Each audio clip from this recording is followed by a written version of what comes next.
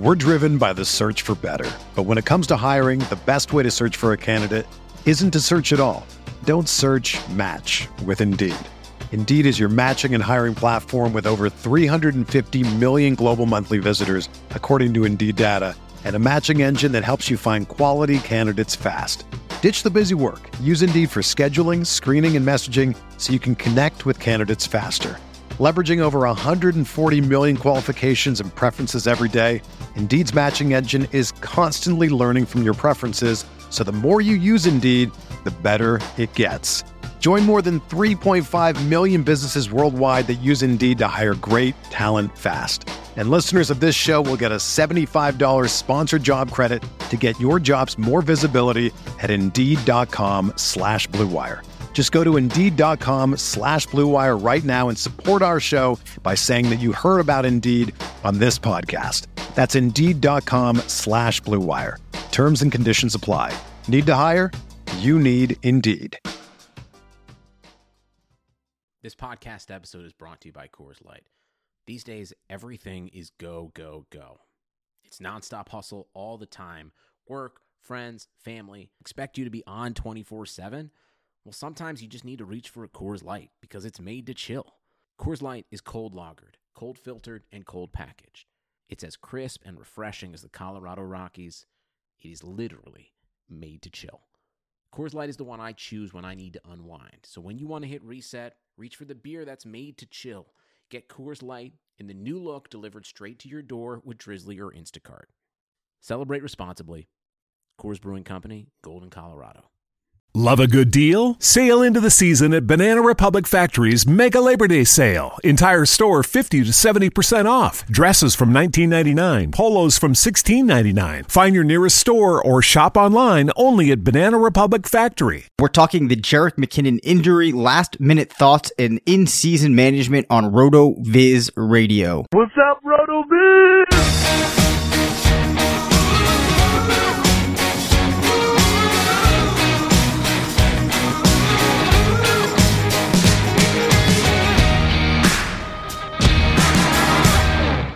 I'm Dave Caban, Senior Fantasy Analyst at RotoViz. This is RotoViz Radio, brought to you by the FFPC and Squad QL. I'm joined by Matthew Friedman, Editor-in-Chief of Fantasy Labs, part of the Action Network. Matt, Week 1 football is going to start this week. I'm really pumped. Any thoughts from you as we head into this week? I am doing all right. I'm finishing up the projections and rankings. So it's busy. I didn't realize kind of how far behind I was on that process, so it's probably going to be pretty late night. Oh boy. Yeah. All right then. Well, we'll try to get through this show as expediently as possible. Before we get into tonight's, or depending when you're listening this morning's, today's, whatever you want to call it, episode, just a couple of notes.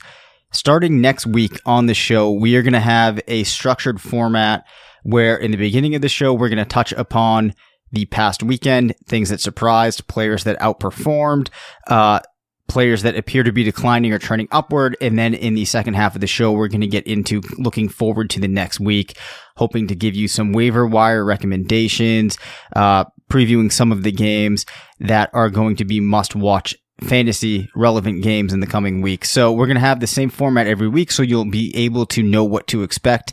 And I think that is going to just continue to carry the momentum of the show forward. So with that out of the way, I think that it only makes sense that we start off with the news out of San Francisco that Jerick McKinnon will be out for the year. What do we do with this backfield now, Matt? Well, I have a bigger question. First, what is the name of your cat? Henry. Why? Is Henry really coming through in this? Oh, yeah. Oh, gosh.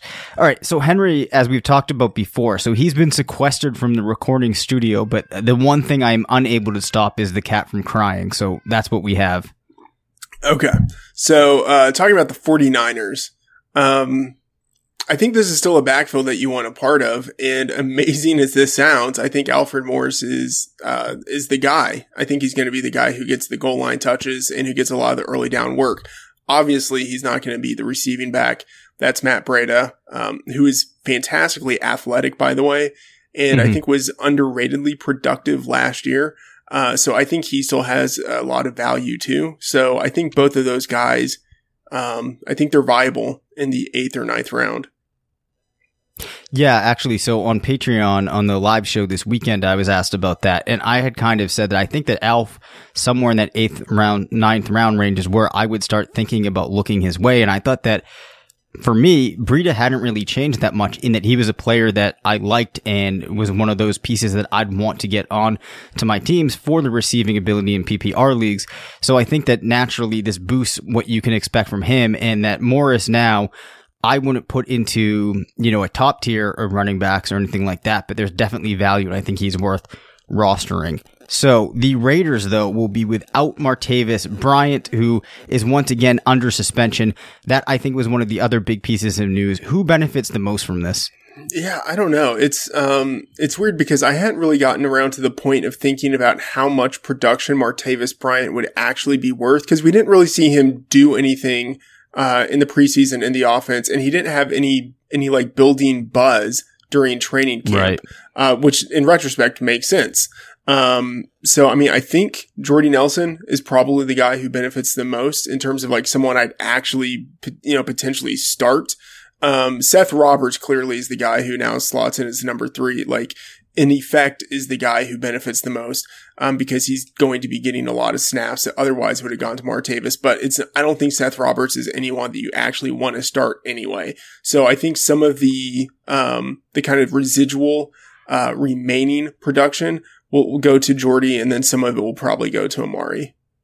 Yeah, I mean, I think that's kind of where I am as well. So I guess what this ultimately does is give you one more thing if you were optimistic about Cooper and Nelson that you could point to, and if you were a little bit down on them, maybe this is one thing that you can take away.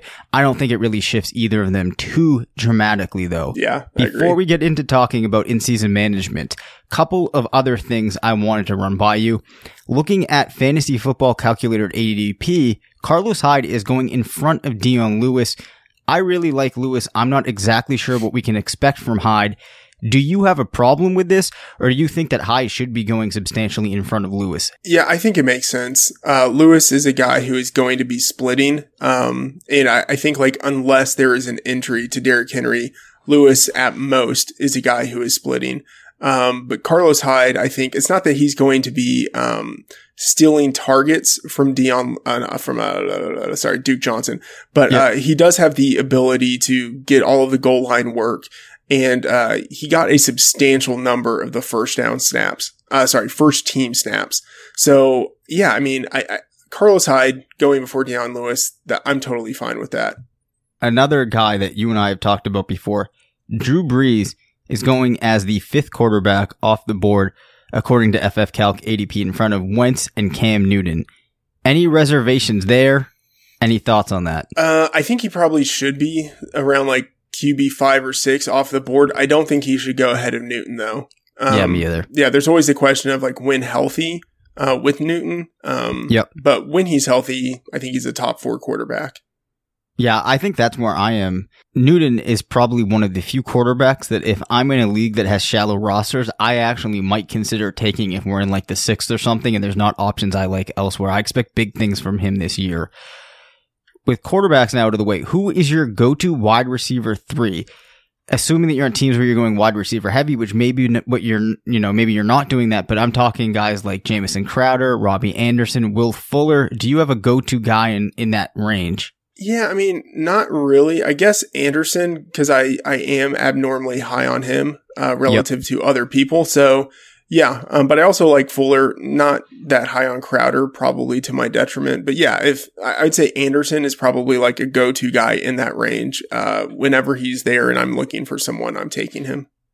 Gotcha. Now, another thing that actually has transpired since I originally put the show sheet together, but Jonathan Williams is cut. The Saints bring in Mike Gillislee. Do you think there's any value for him? Maybe a little bit. None that I'm going to take a risk on. Really? So, like, even in the late rounds of drafts, you're not going to be taking any shots on him? No, because I think of him just as a guy who is there for only like 4 weeks. Right, and at this point, being brought in so recently, it's hard to really say if they could even get him up and inserted in week 1. At which point, then you're only left with 3 weeks. I think in leagues where there's really deep rosters, like a 28-man type of roster situation, then I would probably take a shot on him. But if I'm in like a 16 to 18 type of league, I'm probably not going to be looking his way. So listen, there's a couple days that you can still get before the season starts and preparing for it with that RotoViz subscription through the podcast homepage, rotoviz.com/podcast. Your subscription gives you unlimited access to all of our content and tools throughout the season. Naturally, we would really recommend that you check it out. But again, you're going to want to get that season long pass. rotoviz.com/podcast, 30% off discount. And don't forget to come and support us on Patreon and get access to the Sunday live show that we're doing every morning at Sunday, helping you get ready for the games that day, answering all of your team questions, and more importantly than that, just helping to support the network and helping us continue to grow. So, Matt, we're at the point now where for many people, the draft has passed. We're in the beginning of the season, and I want to take some time to talk about in-season management, because as I've said before, I believe that the draft, yes, it's important, but it's what you do with your team to get it through the season that really makes or breaks a year for your team. So I thought it makes sense we jump into it, talk about some in-season management type of things so that when we're actually in season, we can focus on identifying players that you're going to want to target, guys that you might want to drop, teams with difficult upcoming schedules, that sort of thing.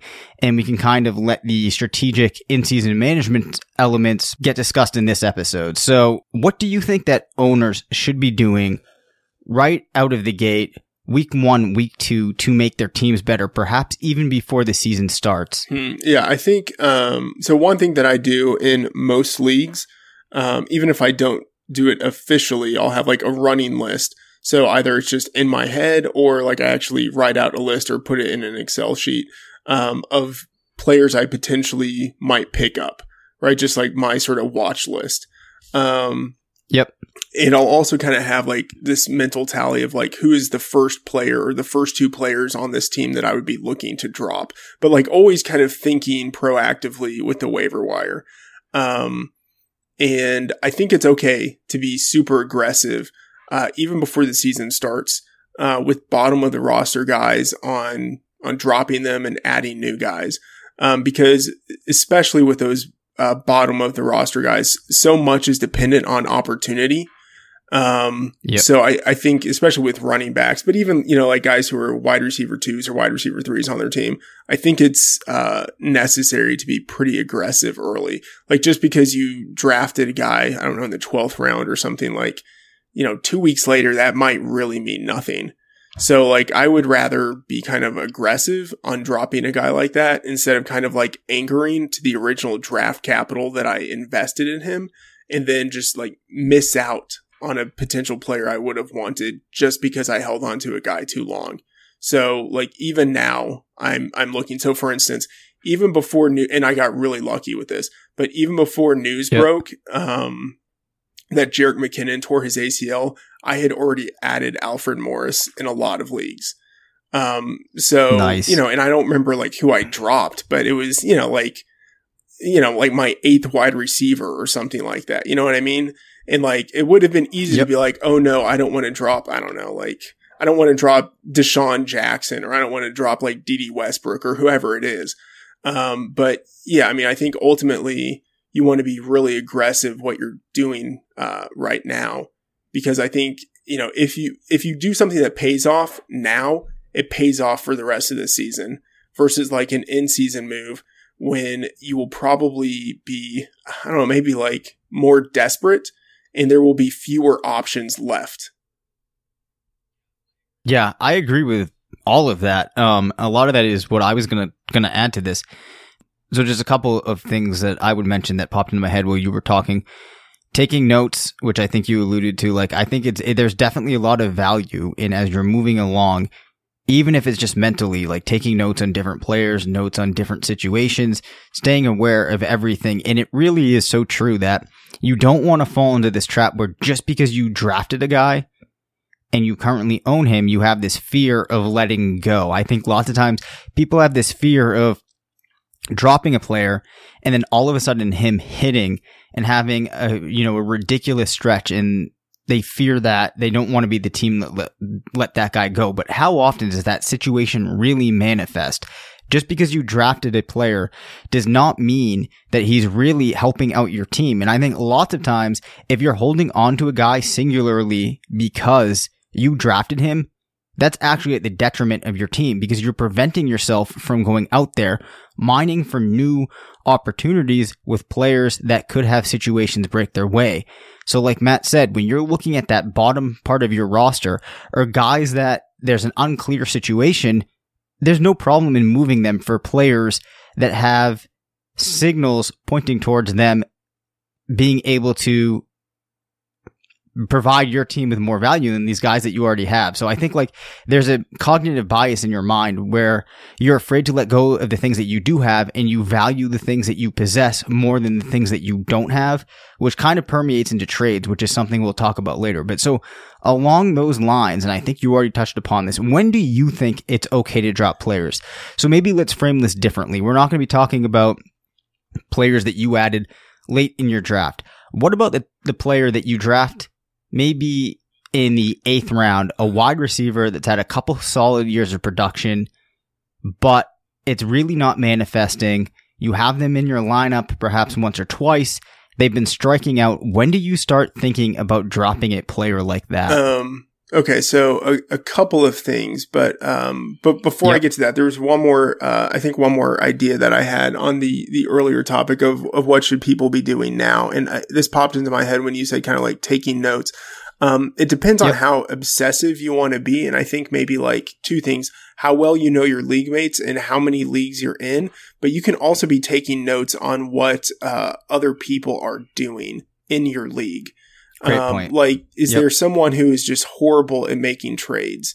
Or is there someone who has, like a really bad wide receiver situation? Like, kind of look for things like that you might be able to leverage at that point or a little bit later in the season. I think even if you're not like ready to do a trade, you could at least have like a quick conversation of like, hey, like your wide receiver situation, like it's a little shaky. Maybe you don't say that. Maybe you don't start with, hey, you're sucking at drafting wide receivers. But you start to lay the groundwork for a potential deal that could come later. Or it's almost like like the Raiders, it's like they start out in the John Gruden era, like making bad trades, and then like they just continue to make bad trades because teams just start coming at them with bad offers. Right. And so like if there's someone in your league that just makes bad trades, like note that, like remember that, and start offering them some trades that are maybe like a little bit below market value, like maybe not enough to like destroy them, but like where you're, like you feel you're getting the better side of a deal. But to the other question of when is it okay to drop players? I think it's okay when it is clear that their usage has changed in a pretty permanent way. So not anything to do with results, but if it's like they are just using a guy differently, he's not getting the same snaps that he used to get, or he's still getting the snaps, but he's not getting the targets. Like something in his situation has changed in an irrevocable way, where you just can't see, one, his usage going back to what it was, or two, him becoming more efficient with the decreased usage that he has. So if you're in a situation like that, to me, it almost kind of doesn't matter what you spent on a guy. If he is just like projecting into the future, no longer the player that you thought you drafted, and you're looking at your roster and he's like, like worse than everyone else on your roster and worse than some people you could add, then yeah, he gets dropped. And I think it kind of doesn't matter, again, like what you spent on him. Hopefully that's not happening to someone you drafted with like, a pick in the 3rd round or something like that. But like it can happen to players. Yeah, definitely. And I think it's on a sliding scale too. So the better a player is naturally, the longer you're going to give him before you start to reassess and say if you're going to let him go. But the point that you made there about usage is key, because you will see things where maybe less experienced fantasy players are not paying attention to the overall workload or the quality of those targets. So what I would say to people that are just getting into fantasy or maybe just starting to read RotoViz, and there's players that they're questioning if they should drop, definitely check out the expected points, which you can find in the screener, because that's going to show you with a player's opportunity that he's been receiving adjusted for where on the field, the game situation, the score, different things like that, the expected points from the opportunity that he should have. So that's going to identify for you, perhaps a player is still getting the looks and he's just not making the most of them, but lots of times that will flip by the end of the season with solid players. So I think, like Matt said, you have to look at the opportunity, but just because you drafted the guy in the 6th round, once you're at week 4, week 5, that is so irrelevant. You need to let it go, because at that point, he's not a 6th rounder. He's not a 5th rounder. If the season started today, he would be down much lower. So it really goes back to being willing to cut bait when a player has stopped providing much value for your team. And it also comes down to, if you start to think about your team holistically and the players that are available on the waiver wire, by making a move, is that going to make your team better off? Does it give your team more opportunity? And lots of times the answer probably is it does. And the other thing I would say, if you have players that you're afraid of dropping, consider this. If you let that player go, what are the odds that there's going to be similar options on the waiver wire? Because lots of times those are pretty high as well. So those are the things that I would keep in mind there, but it's definitely not being afraid to churn your roster. I've talked about this before, but I think that you need to view your team as you have your starters, you have your rotational players, which are players that will make their way into your starting lineup every once in a while.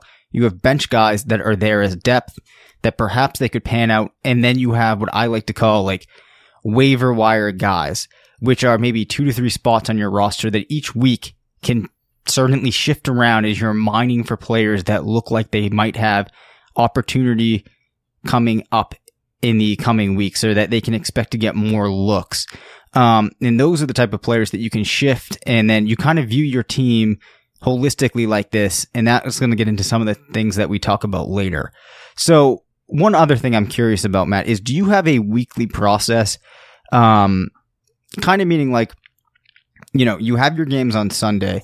Is there anything that you start to do to determine moves that you're going to make on your teams? Do you kind of log? I'm just curious about this in general. Do you log into all of your teams at once, go through adding and dropping?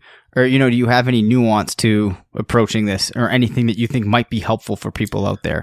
No, I have a very unnuanced process. It's basically like, okay, you know, yeah, just like everyone else, I think I'll log in, I'll look and see what I need to do. You know, like, do I still have a team that like is viable, or do I need to make some trades? Do I need to drop some people? A couple of things on the dropping of players. Yep. I'd like to try to use, if possible, the trade market as some sort of, I don't know, kind of like value proxy. So not that I'm going to trade a player, but that, so like, as you mentioned, like, by the time you get to week 4, week 5, you shouldn't be thinking of what was the original draft capital you invested in a guy. I think you should be thinking of like, what would the player get? What would he be able to fetch in a trade? Right. That gives you like a much better sense of what his value is. And if, you know, like if I ask some people like, hey, do you have any interest in this guy? Like, and if no one has any interest in him, like that's kind of your answer. Like, I mean, you should probably be able to look at value in a different way anyway, but the trade market will also probably give you a sense of what a guy is actually worth. Like, if no one is interested in having a guy on their team, you probably shouldn't be interested in having him on your team either. And then just in terms of, like weekly process, yeah, as I mentioned, like it's very simple. Just looking at the team, trying to figure out, if I have a team that needs to make a move or not. But I tend to view players a little bit differently than you do. Cause you have like the guys who are starters, the guys who kind of rotate in, the guys who are more like depth, and then the guys who are kind of just like a waiver wire fodder, like guys who are kind of rotating in and out and hoping that one of them might get more usage. For me, I'm basically looking at everyone as a potential starter. Like that's what I want. And if I don't think that at some point a guy has the potential to become a starter, like on my team, like good enough at some point for me to use, then I'm looking to drop him. Cause at that point, I don't see why I would want him on my team. Right. Well, I guess my caveat there would kind of be, obviously every player in my configuration I'm hoping could be a starter, but this is just kind of how I divide it up so that I'm making sure that I'm continuing to kind of churn and like try to improve it. But, I guess there's all different ways that you can look at these things. So that kind of makes sense. Now, I will say what I do in my weekly process is there's two ways that I've approached this. One is I have a spreadsheet where I have the link to the My Team page for all of my teams on this spreadsheet. I open them all at once and just start going left to right, looking at in these different leagues, players that are available. Because normally I'll have a list on a given week of guys that I'm interested in. And then I try to look and just kind of get a sense of in different leagues, are these guys available? Because sometimes that will inform me before I start making decisions. Maybe I'm looking through the waiver wire on one of my teams and I realize there's a couple of names at a position that I'm interested in and maybe some that I hadn't actually thought or considered about yet. So then I'll just work my way through all at once. But I think the organization of having every team in one place is really helpful. The other thing that you can do is in like Chrome or Firefox or any browser, you can make bookmarks into groups. So I'll make a bookmark that is all of my 2018 fantasy teams, and you can open those all at once. I know that's a simple thing, but it's actually really helpful for me to stay organized. And I've even taken it further that I have a bookmark that shows the date that the waiver wire moves need to be in. So I'll have a Tuesday, I'll have a Wednesday. And then that way, like if I don't have a lot of time that week, I can prioritize doing the Tuesday teams earlier, which I actually think this could be a worthwhile trick if you have not managed many teams yet to do something like that so you stay organized, because it actually can become a bit of a chore trying to do your ads and your drops and monitor every team. Yeah, that's a great idea. I believe that Sean Siegel has a similar process. One more thought from me on process. I spend way more time, and this probably isn't right, but it's just kind of part of my process, way more time on my dynasty teams than I do on my redraft teams. Maybe for a couple of reasons. Like one, the moves that I make just have like longer ramifications. So like I want to spend more time on those, because like if I make a good move, like that could pay off for like a couple of years. But also, and I don't know if this makes any sense at all, but, and this might be like totally anecdotal, but, I believe that when I've had my best redraft seasons has also been when I've had my best dynasty seasons.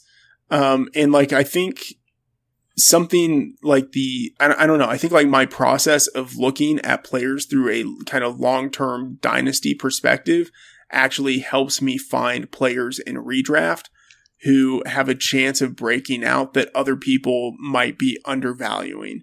Like maybe they don't think that those players are as close to breaking out as they actually are. I don't know, but I find that I spend probably 80 or 90% of my mental energy on dynasty. And when I'm doing well there, that seems to spill over to redraft. Well, yeah, that does make complete sense. For example, a player like Jerron Brown, if you're playing predominantly redraft, maybe you've never had him. If you're a dynasty owner, you might have had him on a couple of teams, and you're already aware about the fact that, he does have a decent profile, and he's one of these guys that maybe if he gets a situation like he could have this year in Seattle, things could work out. Not sure if that's the best example, but it's basically if you're a dynasty player, I think that you have, or you're more in tune with all of the options that are out there, and you probably have a better understanding of the back ends of depth charts than you do if you're just playing redraft. So I definitely think that makes sense. And I also think that sometimes there's things that you focus on in redraft that can help you out in Dynasty, because sometimes you can fall into the trap in Dynasty of looking too far out into the future. But if you play a lot of redraft, I think that can kind of balance that so that you're not always getting carried away looking for those guys that maybe are 2 or 3 years out, and you can get yourself into the mindset of looking at maybe just the next year or two. Yeah. So I do think that, yeah, like you've said, they're helpful if you're doing both. I think that's actually a really good point. I think the timeline to success is much closer for redraft and Dynasty than a lot of people think. I think they're almost the same thing. Yeah. I mean, with some nuance to that, but no, I definitely get you, because I think the problem that you run into with Dynasty is looking too far out. I think that's the most common, largest mistake that people make, is you just keep playing for the future and you're never playing for the now. And lots of times it's the teams that are prioritizing present production to future that are successful. At least that's what I've seen. And again, that's probably anecdotal to some standpoint, but I think that's a good point. Yeah, I think that's correct. So a reminder, if you want an unfair advantage to dominate your fantasy football league, look no further and download SquadQL, the only mobile app you need to crush your friends and rivals this year. SquadQL recommends the best starting lineup for you each week based on your starters, bench players, and free agent pool. And you may ask, how does SquadQL actually do this? The app connects directly with your Yahoo, ESPN, or CBS leagues, pulling your actual roster and your league's scoring system. SquadQL provides waiver and trade recommendations, plus the app gives you rankings each week, and it's all based on your league settings.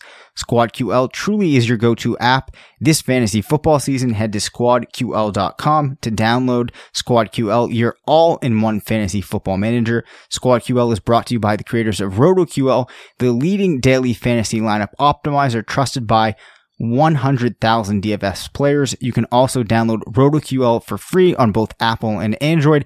And later in the show, we're going to talk about a concept where, SquadQL is going to be something you're going to want to check out for it. And that is, how do you set your lineups every week? So we're going to talk about that in the show, but this is definitely something you're going to want to check out.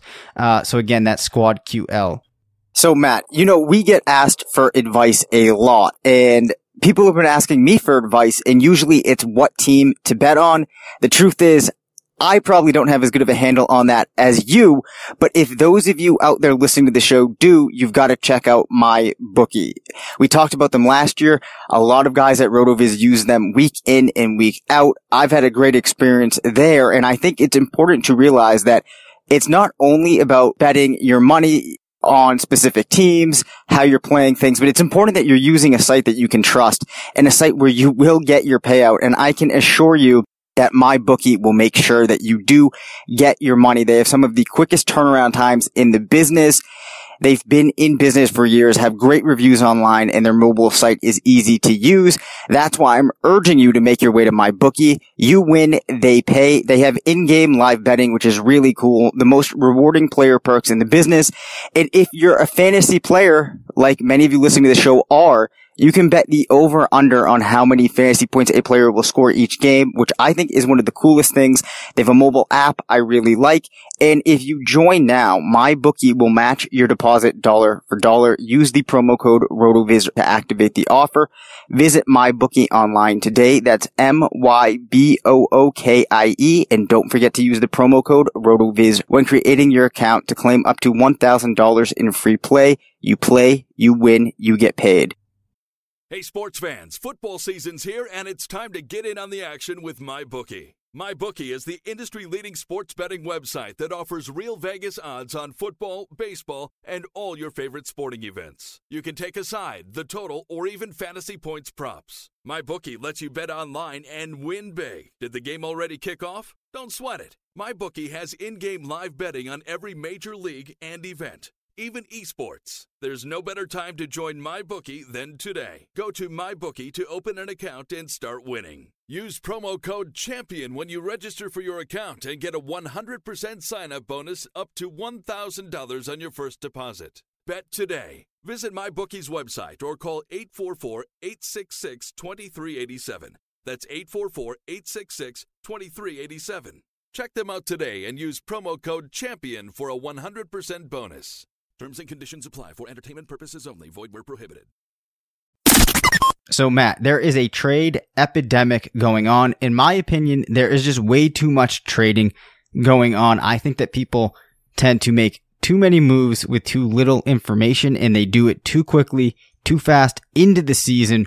Perhaps not so much in Dynasty where trading is a huge part of it, but I see in redraft lots of times people making huge blockbuster trades 2 to 3 weeks in. Do you disagree with me on this? How do you approach trading? Two things I'm curious in. How are you evaluating a trade that you are offered, or when you're considering putting a deal together, how are you thinking about that? And then when do you think it is appropriate within the season to start making trades? There's a lot there. There's a lot there. So we can go piece by piece if you want, or however you want to take it. I'm trying to think about this. Like, I don't really play in leagues much anymore where there's a lot of trading. And I think it's maybe just like a function of the leagues I'm playing in. So like either I'm playing in leagues with other people in the industry who are in tons of other leagues and they're just like not really thinking much about trades. Or I'm playing in leagues with people who like are like quote unquote like grown-ups. And, you know, like they have kids and like this isn't just like their highest priority. So they're not really thinking much about trades. Right. But so I'm probably not the best person to ask about this. But I used to be really active in the trade market. And sometimes I made some stupid trades, but really not all that often. For the most part, I felt like I was a pretty good trader. But my, how I view trades tends to be like very animalistic. And it's like, it's like, what, I don't know. It's like, what am I going to regret? And that's probably a horrible way to think about trades. But it's like, if I don't do this, am I going to regret it? And like, if I do this and it works out, or if I do this and it doesn't work out. So I think of like all the different outcomes of like what will happen if I do it and what will happen if I don't do it and what I might regret most. And then I try to do the opposite of that. So, that's a horrible way to evaluate trades. But that's kind of how I do it. But I mean, also part of it is that, I have at least when I was like active in the trade market, like I would just have a sense of what trade value was, of like what people were willing to pay, within the league. And then, in a lot of different leagues, what people were willing to pay for particular players or particular types of players. And so I think if you have that kind of bigger picture sense, and then you have kind of like the micro perspective of the nuances of your league, then you can be a very good, trade market participant. Like, I don't think it makes sense to limit yourself to just the waiver wire. Like, I think you want to be active in the trade market. And because I felt I was, probably like plus EV with trades, I wanted to do almost as many trades as possible because it was sort of just like repetitions. Like if you are good at throwing the ball in football, you basically want to throw the ball as often as possible. And that's kind of how it felt with trades. Like if you're good at them, you want to do them as much as you can.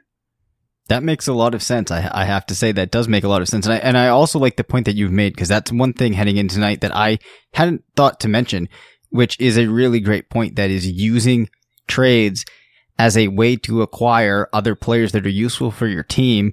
Almost use it like the waiver wire. Because I think the thing that I see people normally getting caught up in the trap of is that every trade has to be this big blockbuster trade. And I'm probably talking more in like a home league, because I know like a lot of leagues that you have significant money on the line, there isn't trading allowed. But oftentimes we don't look at trades as a way to get players at the back end of your roster that could be useful in the future. And I think that lots of times that is a really good way to win a trade, if you will. Or there's players that get viewed as throw-ins that could actually have some value because they are maybe a little bit better than what you can get on the waiver wire. At that last point, if I can jump in there, that was like my favorite. Was that like if there was a guy who had a player I wanted, like I absolutely wanted, he is not the person I would mention when talking about the trade. I would try to construct something else around some other player and then bring in that second player, the guy I really wanted, as like a potential throw-in or as like a component of the trade that was like just tangential. That was really the guy I wanted, but I never wanted the person I was doing a trade with to know what my angle was. Yeah, definitely. That was like last season. I think I got Tariq Cohen thrown in as what seemed like a throwaway in a trade, and he just got added on at the end. And I was like, I wasn't expecting what happened right early on in the season. This was a trade actually made like heading into week 1, but it worked out. And it just goes to show that sometimes there's value in players that the other owners might not be considering. So I'll tell you how I actually evaluate trades. I have a little bit of a system now. One of the things that I don't buy into is the piece of advice, which I know a lot of smart people go with, which is you want to be on the side that gets the best player in a trade. In my opinion, what really matters is not so much the players involved in the trade and which side has the stronger group of players. It's looking at my team before I make the trade and comparing that to my team after I make the trade. Does my team improve? I don't go out there and make trades. I might offer them just because obviously it's easier if you're offering those players that you think, are better than the players you have, you can do it. But when it comes to accepting trades, I'm not doing it just because I feel like I have to make a move or because I'm getting offered players that I might like. I'm accepting trades and then working from them because I have areas of my roster that I want to improve, or there's things that I think I can do to make my team better. So when I get an offer, the first thing I do is I look at how are my starters going to be affected? How are my rotational players going to be affected? How are my bench players going to be affected? How are my waiver wire type guys going to be impacted? Is this going to improve my team? And then the little system that I use is I basically assign guys that are going to be weekly starters a 1. And then I multiply that using a 1 to 10 scale of what I believe a player's rest of season value is going to be. And I do this for all players that are going to be on my team if I make the trade, and then I look at players after. So perhaps I'm getting offered, maybe I'm weak at tight end, I'm solid at wide receiver. Somebody offers me a decent tight end, and they want some of my wide receivers. So then I'll look at, the groupings that are going to be involved. And if there's bench players involved, I'll bring that in, and then I'll kind of do the math. So maybe it's something like, I need a starter at tight end. The guy that I currently have as my starter, I'm thinking is like a 5. So he gets a 5 times a 1. He's a 5. Maybe I'm getting a player that's like an 8. The 8 times the 1, he's going to be the starter. That's an 8. Then I'll look, I'm losing a starter at wide receiver who might be a 6, and I'm going to have to then move up one of my rotational players that is like a 4 into my starting squad. And then I'll also include, if I receive like a bench player from the other person, I'll add that into the math. Is this making any sense without numbers there to like actually visualize it makes sense. So a couple of thoughts. Your analysis or your process has really got that kitty purring. It's really digging what you were saying. And then I think you should do an article, kind of breaking down that approach, because I think one, it would be helpful. And I think, like I said, like I have really like no strong, analytical process for breaking down trades. Like I feel like I have a strong intuitive sense of what players are worth.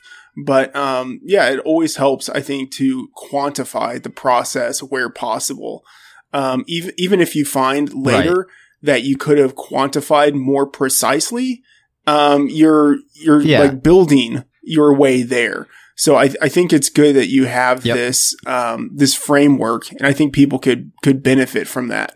One thing kind of going off of something that you said, one thing that I think is beneficial in kind of quote unquote getting the best player is, so like that's not Yep. Like whenever I was trading, that wasn't like the thing that I was setting out to do. But normally getting the best player requires that you give up more players.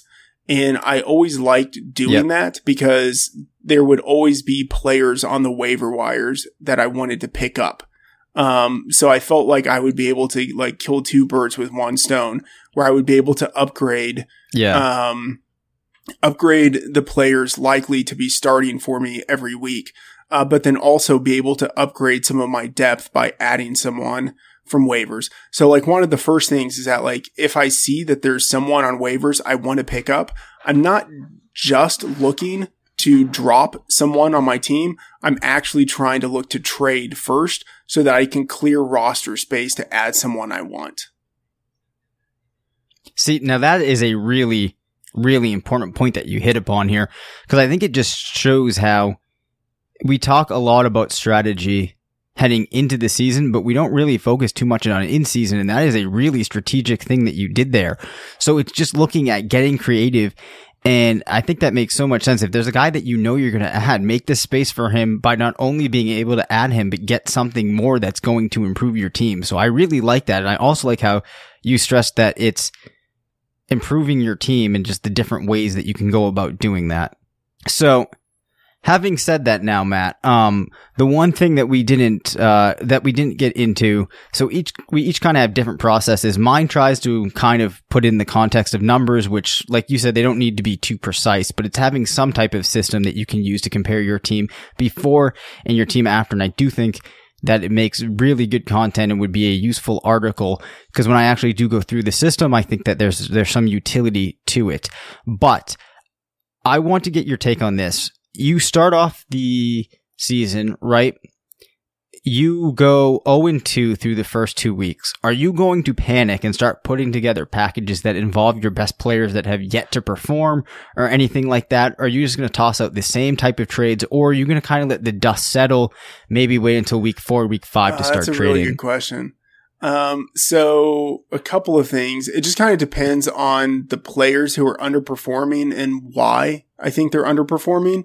If I think that their usage sucks and I think this is actually a point where, I can sort of sell them high to what their value is now, then I would look to trade them pretty quickly, maybe before the rest of the league notices that those players are underperforming.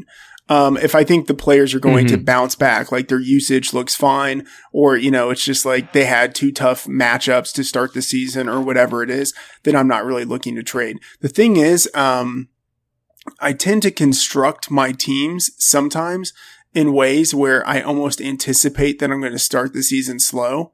I will almost always, have players who are suspended or like, maybe try to get guys that I think might not start the season as like the first team running back, but like might have the chance in the second half of the year or something like that.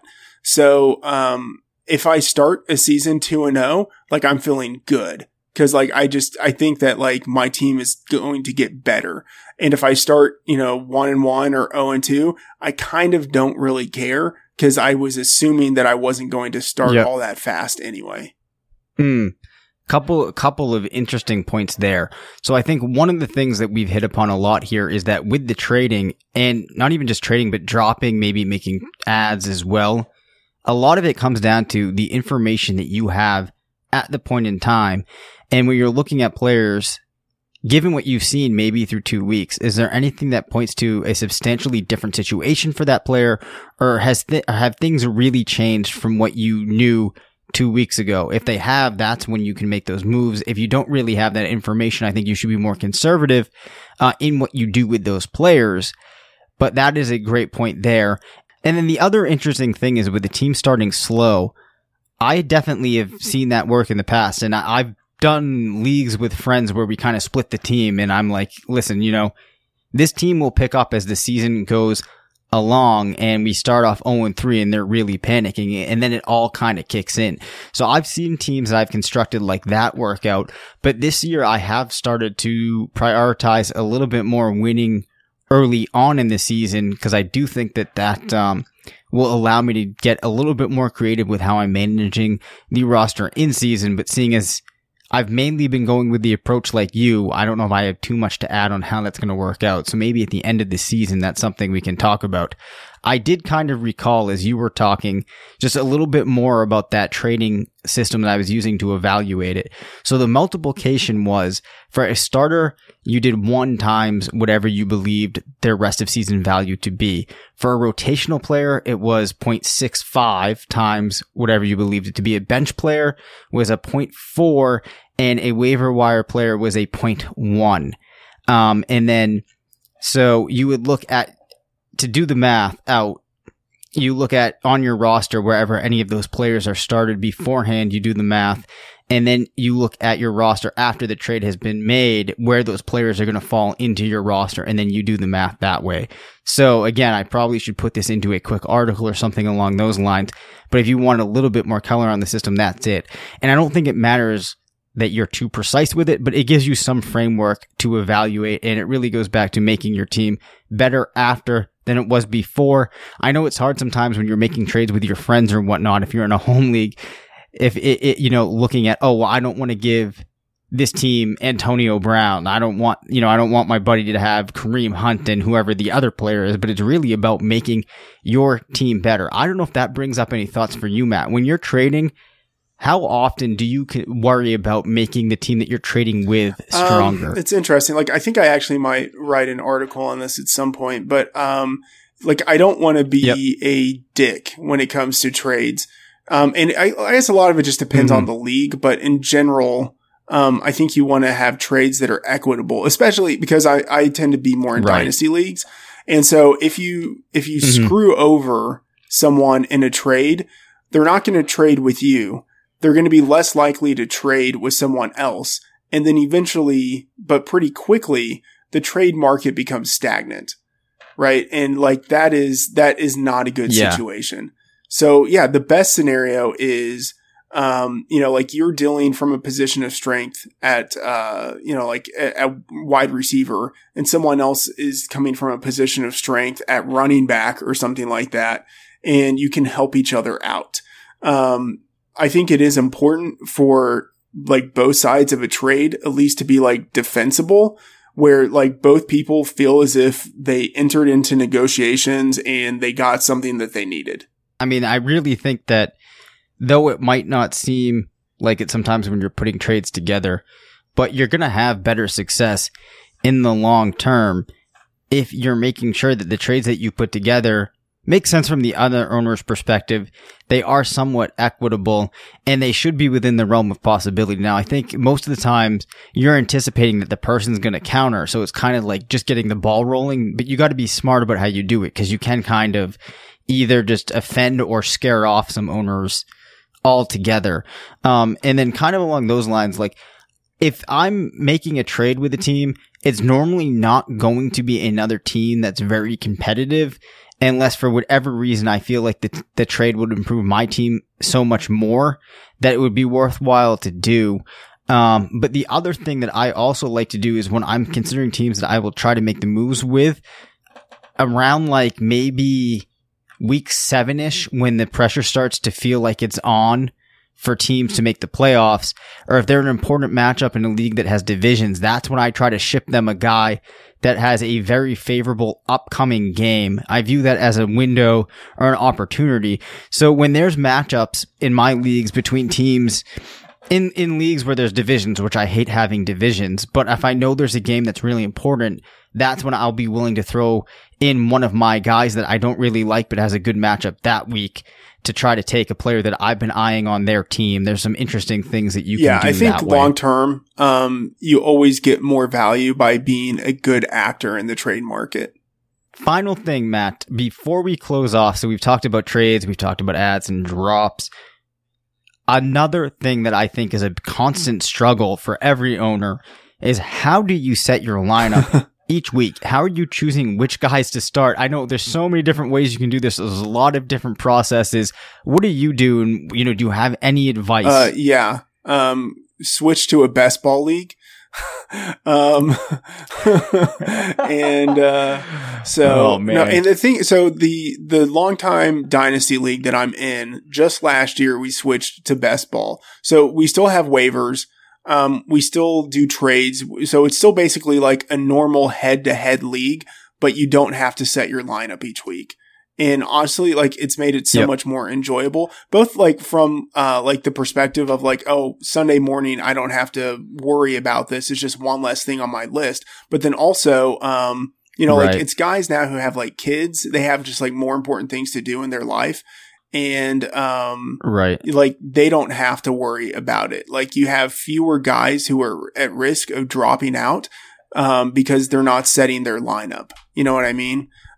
So anyway, that's just kind of like my pitch for like, you know, like optimized lineups each week. But in terms of like who to start, so like last year I was, number 6 in like the Fantasy Pros in season ranking contest. And I still think that I suck at picking each week who to start. Right. So much of it is a crapshoot. And that, like, honestly, that is why I kind of have the perspective of I want to have as many potential, like, starter caliber guys in my lineup as possible, or like in my roster as possible. Because, like, if I make a mistake in starting the wrong person, at least the person I started probably won't be that much worse than the person I didn't start. Like, that's, you know, like, I try to sort of like idiot proof my lineup. But like, I don't, it's not that I don't pay attention to matchups, because I do, but I think people tend to overvalue the importance of matchups to a player's projection. In general, it's not like basketball where, like how a guy performs is very dependent on his matchup. Like in football, it's like a team basically has their identity.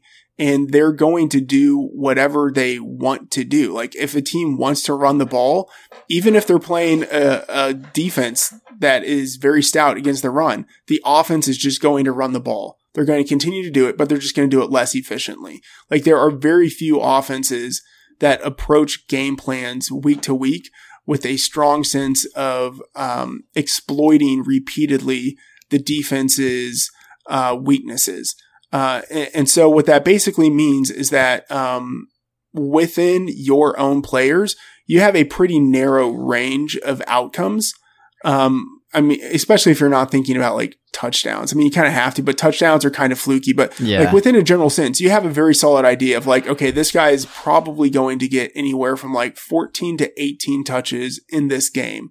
And so for the most part, I'm looking not so much at the production, like past production, but I'm looking at the usage that I think a guy is likely to get.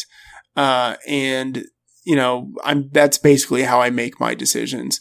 And that doesn't translate exactly to a like quote unquote start your studs strategy, but pretty much like in the end, like if, like it would be hard for me, to bench a guy who has been, significantly better through like the first, 2/3 of a season, than another guy just because of a matchup. So ultimately in the end, like it sounds like very simplistic and stupid, but like I basically end up starting for the most point, especially like later in the season, the guys who have scored fantasy points up to that point in the season.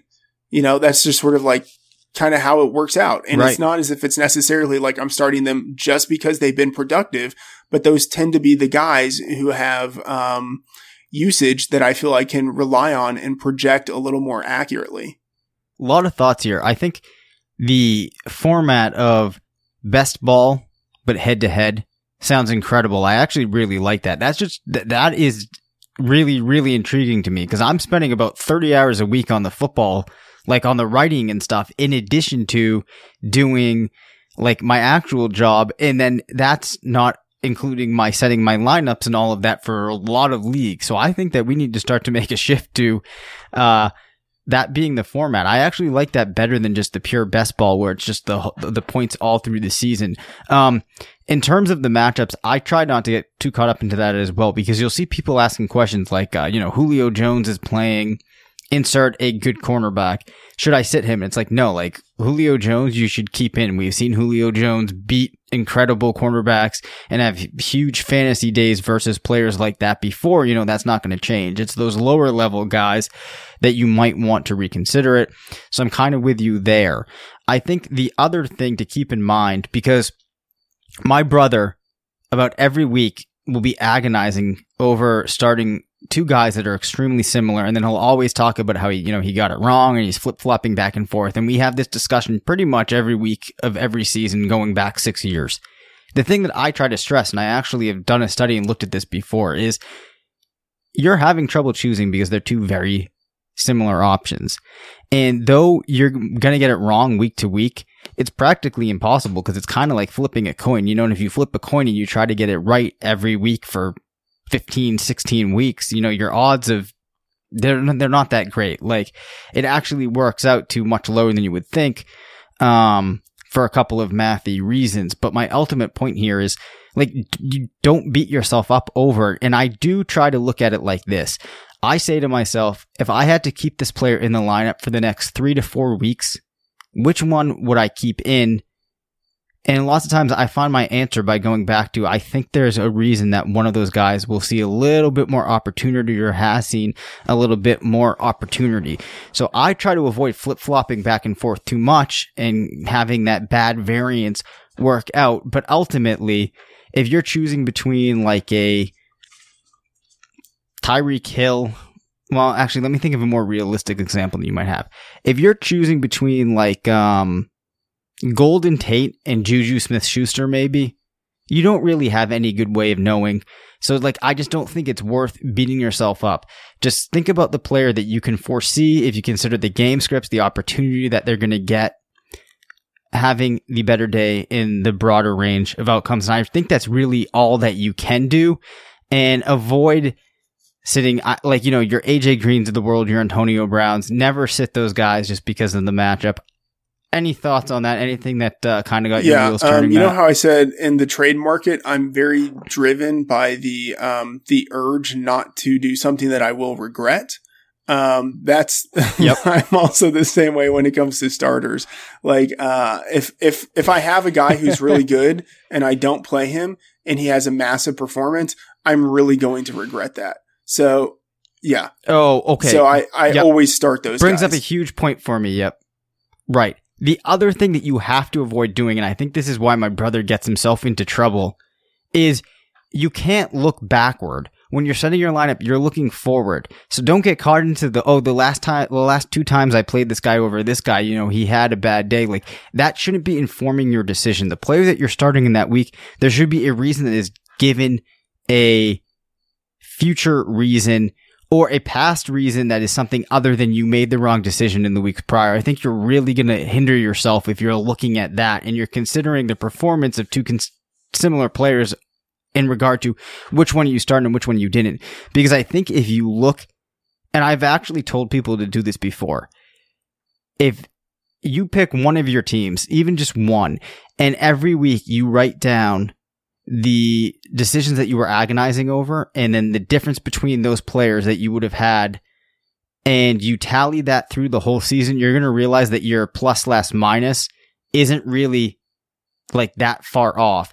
Like, it might feel like you're always making the wrong choice, but if you add up the points that you could have gained if you had flipped and gone the other way, lots of times it's not going to be nearly as high as you would think. And I actually did a study one time, but this was like 4 years ago and I can't remember the numbers, but the moral of the story is, the negative impact that you have on the wrong decisions is largely going to be overstated in your mind. I could see that. So I think that we've covered in-season management pretty in depth here. We're going to find ways to sprinkle these into the shows that we do in season. But like I said, we're going to try to keep them pretty structured, moving along pretty quickly so we can get a lot of good information to you. And one segment that I do want to do in these shows is something called like the tough call of the week, where listeners can send in, you can call the voicemail line or you can email us about a in-season management type of decision that you're struggling with, something that you need help with. Maybe it's a trade. Maybe it's something along the lines of, I'm solid at wide receiver, I'm struggling at running back. You lay out some specifics and you get at how can you make your team better, something like that, or anything that seems like it's kind of a good example of being in a quandary that one might face as a manager. And in that week, we'll focus on that question. So please shoot us that stuff in season. It's a good way to get some analysis on your question. I think that it will add just some good questions to the show that will allow us to expand upon some of these in-season management decisions, which I really think can make or break your season. So unless you have anything else to say, we can close down. Actually, Matt, I'm going to throw this to you. Before we leave, what's the thing that you're most excited about seeing heading into week 1? I don't know. I'm like so in the weeds with week 1 at this point that the thing I'm most excited to see is just like the game starting and all of the content that we have to get out this upcoming week just done. That's what I'm excited for. Oh, I can relate to that. So I will say the 2 things that I'm going to be watching in week 1. I can't wait to see what Saquon Barkley actually does on an NFL field. And I'm also really intrigued to see how Alex Smith will be able to mesh into Washington and if he can remain looking like the Alex Smith that we saw last season. I have 2 things. One of them is like an actual thing. I'm looking forward to seeing how Patrick Mahomes does against the Chargers. Because that's a legit matchup. Yep. You know, like they have one of the best secondaries in the league. And if he can do well against them, he could have a massive season. So like that's just kind of a litmus test, so like I'm looking forward to seeing how that plays out. And then also, this isn't something I'm looking forward to, but it's something that you should be looking forward to, you being the person listening to this. Because if you Google head-to-head best ball RotoViz, you can find an old article that I wrote about the league format, like a couple of years ago. So that's something that you could do. Maybe not all of the things, because that it kind of has a weird playoff structure. So maybe not all of the things would apply to your league, but I think the general idea of head-to-head best ball is definitely something to look at. I'm all for this, so I'm going to have to check that out as well. So, hey, we appreciate you coming in here every week, listening to us throughout the regular season. Make sure that you keep doing that in season. This is when things are really going to pick up. And don't forget, sign up for that RotoViz listener discount through the listener homepage, rotoviz.com/podcast. And that's going to do it for today's episode. Once again, I'm Dave Cabin. You can follow me on Twitter at DaveCabinFF. My co-host was Matthew Friedman, who you can follow at Matt F. The Oracle. Don't forget to call in to 978-925-7628 or email us at RotoVizRadio and give us your tough calls of the week. If you're the lucky person whose one we pick, we will answer your question for you. So be sure to tune in next week. And remember, it's not a fantasy if you believe it. Thank you for listening to RotoViz Radio. Please rate, review, and contact us via email at rotovizradio@gmail.com. Follow us on Twitter at RotoViz Radio and support the pod by subscribing to RotoViz at a 30% discount through the listener homepage at rotoviz.com/podcast.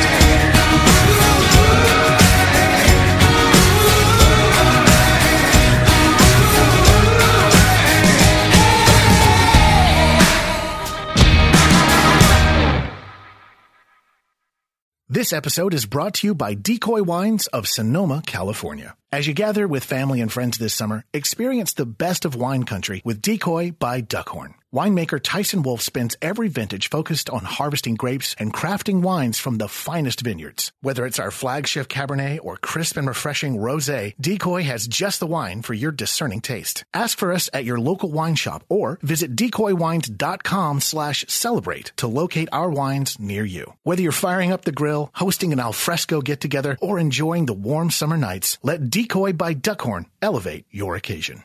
This episode is brought to you by Decoy Wines of Sonoma, California. As you gather with family and friends this summer, experience the best of wine country with Decoy by Duckhorn. Winemaker Tyson Wolfe spends every vintage focused on harvesting grapes and crafting wines from the finest vineyards. Whether it's our flagship Cabernet or crisp and refreshing Rosé, Decoy has just the wine for your discerning taste. Ask for us at your local wine shop or visit decoywines.com/celebrate to locate our wines near you. Whether you're firing up the grill, hosting an alfresco get-together, or enjoying the warm summer nights, let Decoy by Duckhorn elevate your occasion.